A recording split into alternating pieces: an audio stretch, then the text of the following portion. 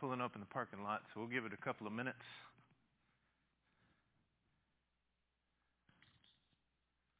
But we're on a little bit of a greater time crunch than normal, so why don't we say a prayer and then they can just join in when they come in. Let's pray together. Our God and Father in heaven, thank you for this evening. Thank you for this time when we can put aside physical things and be with brothers and discuss things of a spiritual nature. Help us to practice pure and undefiled religion. And it's in Jesus' name I pray. Amen. Okay, so let's, when my dad was preaching in Lubbock, there was a guy there who, looking back on it now, he was probably on the autism spectrum, but he had a very black and white view of everything in the world. And so if somebody happened to miss services and nobody knew where they were or what they were doing, keep in mind everybody understood that this guy, just viewed the world differently, right? So this didn't necessarily come across as offensive to the people who knew him. But he would walk up to them the next time they came to services, and he would say, report or repent.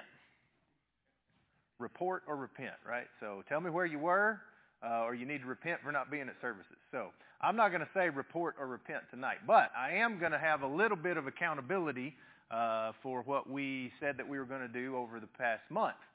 We said that we were going to make 2 visits. Most of us made a visit right after the class last time. So by a show of hands, who made their 2 visits to somebody over the course of this month? Okay, if you didn't, you're going to have another opportunity to do that over the course of this month, and we're going to go and do some visiting tonight as well. I want to give a little bit of time, as I said I would, to report back and feedback. So any questions about the visits that you've made? Anything that happened where you say, how should I have handled this, or I'm not sure about this, or any questions that need to be brought up before the group? Okay. Yes, Harold? I had a call, and one of them was wondering if it would be better maybe, that some of them maybe they get the call and ask if we come, and they don't want to say no, but they're really feel in position to do that. I told her I could understand that some of the widows and so forth. Maybe I would suggest maybe just making our thoughts available to the congregation and asking them if they're willing to give us a time that's convenient for them or something like that. Well, that's it. Like we all have busy schedules, but we're trying to do this for the good of the other person, right? And so we want it to be as convenient as possible for them. And so just like all the names that are on the list here, either Brenda or I called all of these people and asked if we could come and visit tonight, with one exception. But it doesn't mean they told us the truth, I guess, as far as whether they were good with us coming. Again, we told in advance it would be a short visit. I know last week there was one visit at least that went longer because the people wanted it to go longer. And so maybe we just really need to be upfront with people when we're calling and saying, hey, can I come visit you? I really want this to be something that is good for you at a time that is convenient for you. And so when would be a good time? And if we can't come at that time, we can't come. But as much as possible, try and make it where it's something convenient for them. If they don't tell us the truth on that, I have to admit I don't feel super bad about that. But we want to try as best we can to make it as convenient as possible for them. Okay? Anything else? What about comments about the visiting that you've done over the past month? Any surprises? Any reminders we need to make? Any things that happened that you think would be worth sharing to the group? Yes, Jerry? I know from my mom and dad, what happened to them the last 5 years of their life, it means a lot. I mean, when you're set up in those places and they have family regularly visited, but for others to come and just to come for 10 minutes, it means a lot. Yeah, I think it does, especially for those who are still pretty sharp of mind.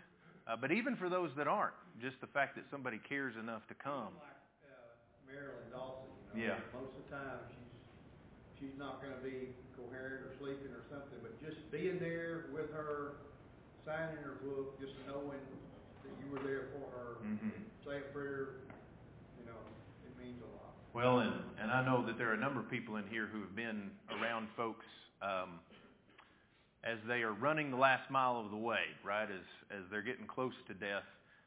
And you've probably experienced even the stillness, the comfort that comes over somebody who's no longer able to communicate, even just having somebody there in the room with them oftentimes. Okay? All right. Any other thoughts or comments from the visiting that we've done over the past month before we discuss another aspect of visiting and then go and do some here in just a little bit?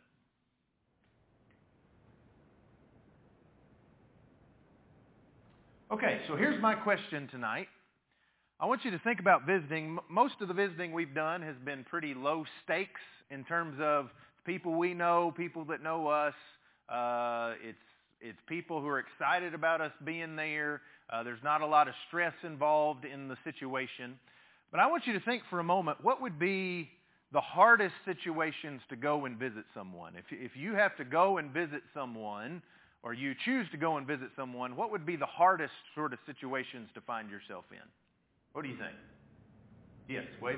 Visiting someone in prison. Visiting someone in prison. Okay, what makes that difficult? A little bit more of a process. Okay, so maybe there's some technical hurdles that we have to go through in order to go and visit someone. Yeah, Steve? Don't forget to check your pistol at the gate. All right, that's the kind of practicality we need right here, right?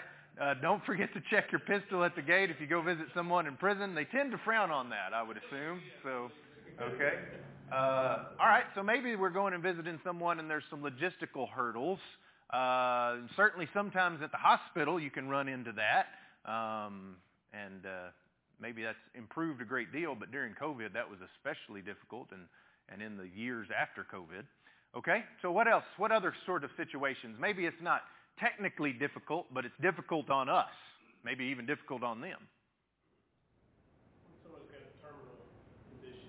Oh yeah, that is a really tough situation, right?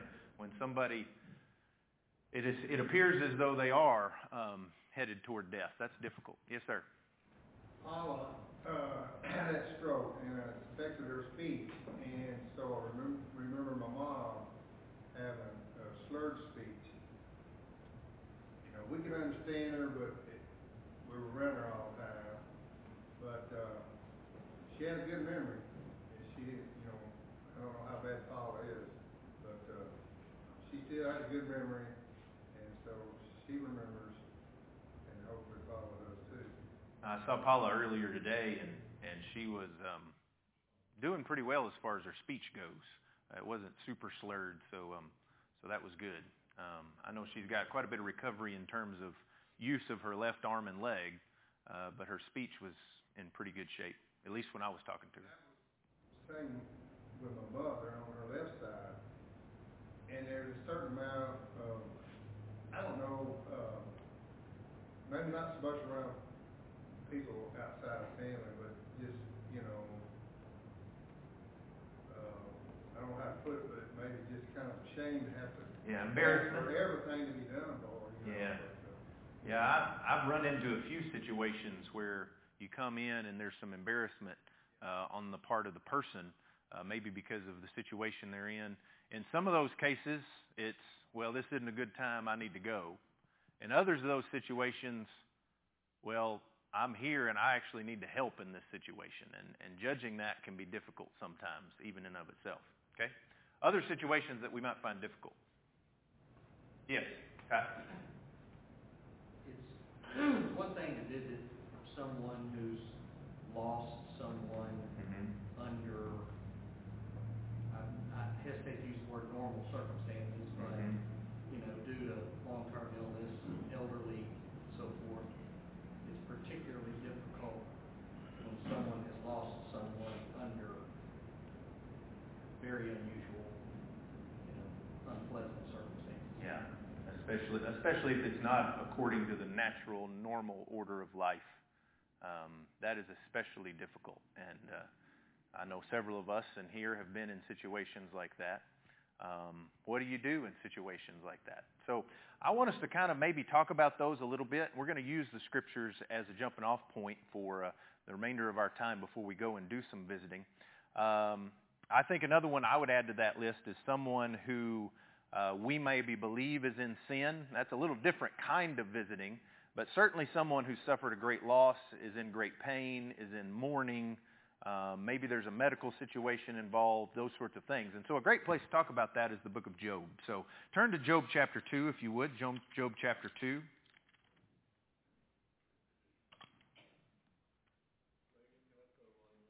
You certainly can. When you know something's going to be good, you can deal with it because you know what you're dealing with. When you know it's going to be bad, it's terminal, there's definite ways of dealing with it because you know. I always found the hardest ones was when it's hanging in the balance. And what do you say? You can't, and there are some things to say, but one of the things they teach us as a nurse, do not tell them they're going to be okay because you don't know if they're going to be okay. And you can't say stuff like, but there's other things, what if you don't know? What do you talk about? So I think that's excellent. Knowing what to say and what not to say is maybe even the bigger issue. And going into a situation where there's a lot of unknowns. I had a situation recently where I was going and visiting someone who had suffered a loss. I didn't know any of the family. I knew her. I didn't know any of the family. And I get in there, and there's some tension, not with everybody, but with a few of them, clearly with the fact that I'm a preacher. I don't know what kind of church hurt or past they have with whatever, but you get in there in that kind of unknown situation, and all of a sudden you feel there's some tension in the room because you're there. You're going to have to deal with that kind of situation from time to time. Not because you're a preacher, but because you're a Christian, and you're going and trying to provide comfort during these times. So we know Job lost everything. He lost his health. He lost his children. He lost his wealth. His wife tells him to just curse God and die while you're still hanging on to your integrity. What he didn't lose was his integrity and his relationship with God. And he still has some friends. And in Job chapter 2, beginning in verse 11, let's read 3 verses together. Now when Job's 3 friends heard of all his adversity that had come upon him, each one came from his own place: Eliphaz the Temanite, Bildad the Shuhite, and Zophar the Naamathite.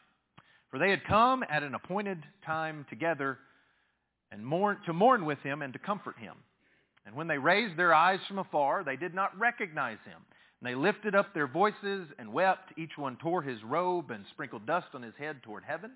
So they sat down with him on the ground 7 days and 7 nights. And no one spoke a word to him, for they saw that his grief was very great. All right, let's start with these friends of Job and what they did right. What did they do right in coming to visit Job? In fact, I would suggest they did everything right in these 3 verses. So what did they do that we can learn from? They went. What else? They didn't say anything. They just sat there and mourned with him. What else? They came together. The 3 of them said, let's all go and visit Job. What else?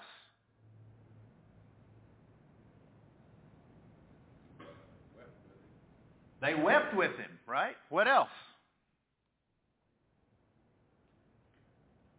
One thing that I see is that it says, for they had made an appointment together to come and mourn with him and to comfort him. So they had a plan. They had a time. They made an appointment saying, this is when we're all going to go together, and this is what we're going to do when we get there. And when they get there, they raised their eyes from afar. They lifted their voices and wept. They tore their clothes and sprinkled dust on their head toward heaven. They got down in the dust right there with Job. And I want to suggest that they did everything right up to this point, and everything that they did to come together to give him some comfort. They were deeply pained by his condition. They mourned for his loss. They wept with this one who was weeping. They sat silently with him for a week. In short, they did exactly right until they spoke to him. And when they spoke, they were accusatory, they were judgmental, they were haughty, and they undid all of their earlier acts. If you look there in Job chapter 16 and verse 2, I have heard many such things. Miserable counselors are you all. Shall empty words or words of wind have an end? They were miserable counselors. And what made them miserable comforters on this occasion? What made them miserable comforters? They spoke, and they spoke a lot in these chapters. They spoke and they spoke and they spoke. What else made them? They accused. They made a lot of assumptions about the situation and what they thought they knew in that situation. Anything else we would add to that list? Well, I'd go so far as to say they made some stuff up because they got into this situation. They got into the heat of the moment. It's clear that they're getting mad in this situation, and they went so far as to make things up in order to try and make their point. And they were too busy trying to straighten Job out to really provide any comfort to him. They were overstepping their bounds, and they were not going to get anywhere with the approach that they made. So here's my real question for tonight. What should Job's friends have done? Put yourself in their shoes. What should they have done?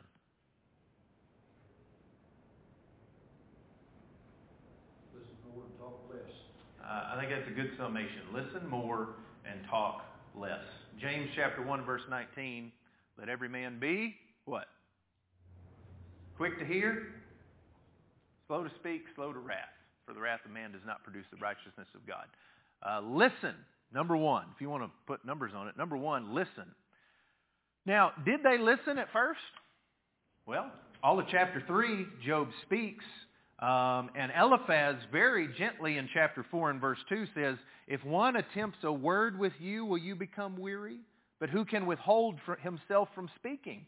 I'm your friend. I've got to say something. They listened to him in this whole chapter as he's moaning about his situation. And they did listen, but they didn't really listen to understand, I don't think, to really hear him. At the end of the first cycle of speeches, that's what Job asks for in chapter 13 in verses 5 and 6. If you look over there. Job 13, 5 and 6. Oh, that you would be silent, and it would be your wisdom. Now hear my reasoning and heed the pleadings of my lips. What he's saying is, just listen to me. Listen to what I'm saying. Again, at the end of the second cycle of speeches, he asks for this in chapter 21, in verses 1 through 3. Then Eliphaz the Temanite answered, chapter 21, not 22, 21 verses 1 through 3. Job answered and said, listen carefully to my speech, and let this be your consolation. Bear with me that I may speak, and after I have spoken, keep mocking. Again, just listen to me. If you want to mock me at the end of it, that's fine, but I need you to hear what it is that I'm saying. And it's no surprise after they don't listen what Job says in chapter 26. After Bildad speaks and the friends don't speak anymore, at least not these three friends, Job says in verse 2, 26:2, how have you helped him who is without power? How have you saved the arm that has no strength? How have you counseled one who has no wisdom? And how have you declared sound advice to many? To whom have you uttered words, and whose spirit came from you? You hadn't helped me at all. That's the way I would sum that up.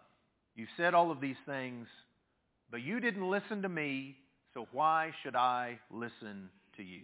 So we need to be really good listeners. That includes when we think somebody's done something wrong, but that also includes those times when we're just going to be with someone. We need to listen. We need to be there to listen.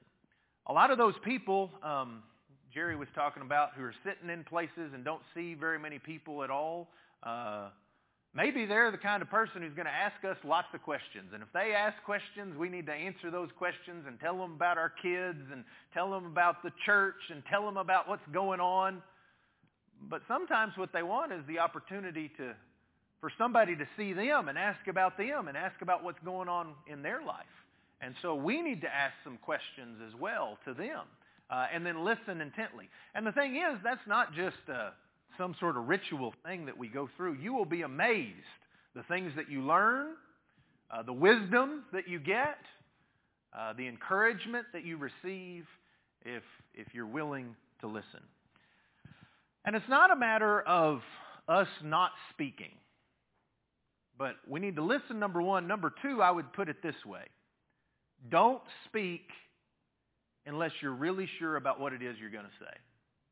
And certainly don't speak if you don't know what to say. This happens sometimes, believe it or not, in my sermons, and probably it's happened to Harold too. I have very extensive notes to try and keep this from happening. But sometimes you get started on a sentence. Has this ever happened to you? You get started on a sentence and you're about halfway done and you realize you're not sure how this sentence is supposed to end. Well, we can't get in that sort of situation when it comes to a visit with someone, especially if they're in pain, especially if they're mourning. And we start trying to give them some platitudes. What was the one you said? They're going to be okay? Yeah. Well, unless you know that's the case, don't be making promises you can't keep. And if you make some promises, make sure it is something that you are going to keep. And so you can tell somebody, I'm going to be praying for you. But saying, hey, they're going to be okay, that sort of thing, I'm not sure that provides any real comfort. Because we're not God and we don't know. Yes, sir. What you're saying, you can say, you pray to God. Where you go then is God is good, God's watching over the situation, God's doing this, God's doing that, God is just, God is righteous, God's a good God. It's all about all those things. Say you're putting it in God's hands because we don't know. I think you're absolutely right about that, Steve. But I want to preface that or qualify that statement with this: if we're saying those things, we better make sure they're not platitudes of the world. We need to make sure that these are things that come from Scripture. What's the big phrase that people say when a tragedy occurs? Yeah. Everything happens for a reason. It was just their time. A lot of those platitudes are just that. We need to educate ourselves. We're repeating promises out of the Bible. Yeah, I think that's a great way of putting it. We are repeating promises out of the Bible in terms of what God has promised that He will do. And if we, even if we care deeply about somebody, even if we come and mourn with them, even if we spend 7 days and 7 nights in the dust down there with them, and we've proven our love, our words can undo all of our other comforting if we're not careful. A phrase that comes up a number of times in the book of Job, used by both Job and his friends, is an abundance of words. Well, that's called foolishness in other places in the Bible, right? And so we need to be careful about an abundance of words. Instead, our focus should be rejoicing with those who rejoice and weeping with those who weep, being empathetic toward those who have suffered and are suffering. Weep with them, pray for them, and sometimes maybe just leave it at that. A lot of times, like with Job, they go make sure he has something to drink, food prepared. You go to somebody's house, and as you go about that, they kind of fall in there, and then they'll open it up. Oh, I think that's excellent, Monty. If we can go and do something for them, sometimes that's just what they need. Ty mentioned earlier, unexpected losses, painful losses. I can think of a number of examples over the course of my life where I was in those situations where there's nothing to say, nothing that you can say, really. I remember on one occasion just sitting on a swing with a father and just swinging back and forth, back and forth, back and forth. And we did that for 40 minutes. Put my arm around him. I knew him well enough to know that, he liked that physical touch, I'm a big hugger, you know that, and so I know that there's some people who aren't. So I'll ask a lot of times, can I give you a hug? And it's funny. Even some people who maybe I've never hugged before, almost always they say yes, and almost always they cry into my shoulder in those moments. And there's not really anything to say to bring comfort, but your presence can and does bring a degree of comfort for them. Sometimes people just need to know and feel that we are there for them. And if we can't think of the right thing to say, that's okay. We don't have to say very much.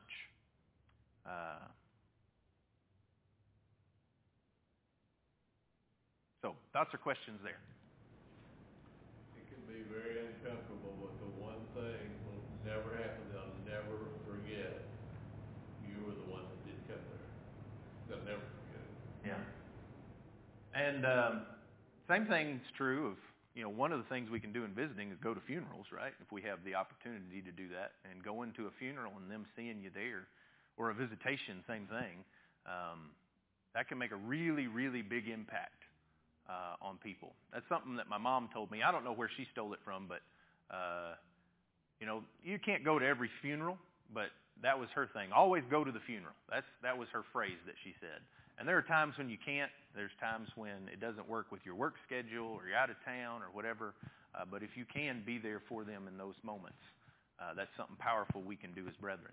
And it's also sometimes makes an impact on those who are not Christians, that the brethren are there for their brothers and sisters. And other people see that, and other people know that that's not the way it is all the time with people out in the world as well. Okay? We just have a couple more minutes left. There's more that we could talk about in regard to this. I'll say this. When we do feel compelled to say something, being gentle about that is something that's very important for us to do. Saying things as gently as possible. I'll also say this in regard to not knowing the right thing to say. Sometimes it's say nothing, of course, but I think also we have to be careful not to pretend as though the grief isn't there, not to pretend as though the loss isn't there. There was a widow who told me this a number of years ago. She said, it's like when he died, nobody talks about him anymore. And it's almost like I'm losing him again because nobody will bring him up. Nobody will talk about him. And obviously there's a really fine line to walk there. But I think we need to be mindful of that, especially as the years go by. And especially if we had a relationship with that lost loved one, to bring up those good times and talk about those things when they come to mind. Naturally, to bring those things up when they come to mind. One example of this, y'all know that many of you were close with Leon Manning as well. If something reminds me of Leon, I'll text Miss Nancy. And she has always been appreciative of that I remember him and I remember those good things. And that's been helpful to her, she's told me in her grief. So again, are we going to be perfect in all of this? No, when people are at their most raw, that's also when they're most likely to be offended. And I'm not trying to be critical, that's just the reality, right? So we have to be careful, but if we are thoughtful and careful and prayerful about this, we can really make a big impact. All right, Steve, and then I've got one more thing before we go. One of the things with the hospital that I had to work on with me is being judgmental. A lot of people are in a situation they need to be visited, and it's of their own doing. They brought it on themselves, and that everybody knows it, and they know it. And one thing they taught us, we have people with AIDS, you got people in the cardiac unit, you have a lot of IV drug users that get heart infections, and they're there for 3 months with antibiotics and everything. And you have to work on yourself. Okay, yeah, they brought it on themselves, but now it's on themselves, and they need somebody. So, what are you going to do? And most of us could probably be accused of the same thing. Well, I thought that might come up at some point, so I jotted down some thoughts on that idea, because I know that there have been times in my life where it's somebody I care about, but I go to them and basically I'm mad at them for being so stupid. I'm mad at them for putting themselves in this situation where now they have all this pain and hurt and things that they've gone through. And I think it's especially tough on us not to say something, even if we know it's true. Sometimes we want to hammer it. Don't you know how stupid you've been? Well, what's the answer to that question? Yeah, they probably do. They probably do know. If it's so obvious to us They probably know it without us pointing it out, and it's almost cruel to point out someone's fault when they already know it, and especially if they already feel terrible about it. And if it's sin, isn't sin if it's just foolishness, and there is a slight difference. Now, there's some overlap, of course, between sin and foolishness, but if it's not sin, sometimes it is better just to leave it alone, to pick our battles a little bit. There's some people in my family where I've had to do that from time to time, right? This isn't sinful, but boy, I sure disagree with this decision. But there also might be some times coming up where I have to play my cards, and it is something sinful. Well, is this something where I want to save it for something that's really important? If it is sin, of course, it must be pointed out, but the manner in which we go about doing so is so vitally important. And if we are pointing out sin to somebody, what's our primary goal when we're doing that? I'm asking. Get them back right. Yeah, repentance. That's our goal. And so how can I express this in such a way that repentance is ultimately achieved? We talked about last time how ending or having a prayer at some point, maybe ending with a prayer, is very important. How do we do that in these sort of situations? Well, I want to give you kind of a get-out-of-jail-free card in regard to that. Something that I'll do sometimes when I find myself, I'm not sure exactly even what to pray here, is I'll paraphrase what Paul said in Romans chapter 8. And I'll say, Lord, we come before you,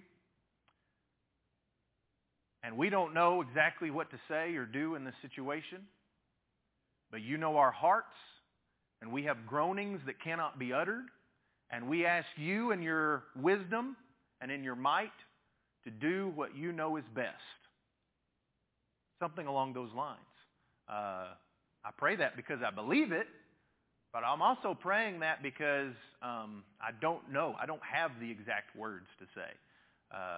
And I'll tell you, sometimes there's a little extra pressure when you're the preacher. You know, the preacher's always supposed to know what to say. Well, no, I don't. I certainly don't. But I know that God is working, and I want him to be working in those situations. All right, any final thoughts or comments on this idea of visiting? All right, so I'm going to ask you to do two things. The first thing is, if you are willing to commit this month to making 2 visits to somebody. I talked with somebody who wasn't in the class, and they're not here again tonight, but they wanted to be a part of this, and they said, well, what about, the orphans part of that? Well, I said, well, there's lots of things you can do with that, but think about young people and how we can have an impact on young people. There's a lot of activities going on right now in the spring. If you show up at some kid's event, at their track meet or whatever, I mean, that makes a big impact a lot of times. And we don't think about that as visiting necessarily, but I suggested to this person who asked me, I said, why don't you text some of the kids you know about their basketball schedule. The basketball season wasn't over at that point. I said, why don't you text some of them and say, hey, when can I come to a game? Because that'll make a big impact on them. So maybe think outside the box in some of these. There's lots of ways that we might visit with somebody. Maybe it's going to lunch with a brother or something along those lines. Ty? An opportunity we all have to host a TiVo. Host a TiVo. That's a great one. Yeah. Now that'll count for at least 2 if you host a TiVo. So, and I know that the 3rd through 5th is still available for March. So junior high and high school is taken, but we can have more than one if we wanted to. So anything else tonight? Oh, I was going to make you commit, right? So if you'll commit to doing that, don't have to raise your hand high, but if you just give me a thumbs up right here saying, yes, I will visit at least 2 people this week, this month, then that's something we need to do. Okay. Anything else? Any other final thoughts? Okay. Yes, Jerry? It's real difficult for somebody not well-established, I don't mean well-established in the congregation that has longevity here, not knowing a lot of these people, and just, I find a lot of gaps in the church directory. No information. Yeah, we can only put information in there that people give, and sometimes they don't want to give all the information. But does everybody have the church directory app? Does everybody have that? That is a super handy tool. If you have a smartphone and you can get that app, that's really, really helpful because it's updated. As soon as we get updates, Miss Brenda updates that. And that is... But you can download it again and get your email in there. And if you need help with that, I'm willing to help you with that. So you can call me or text me, and I'll help you get that set up.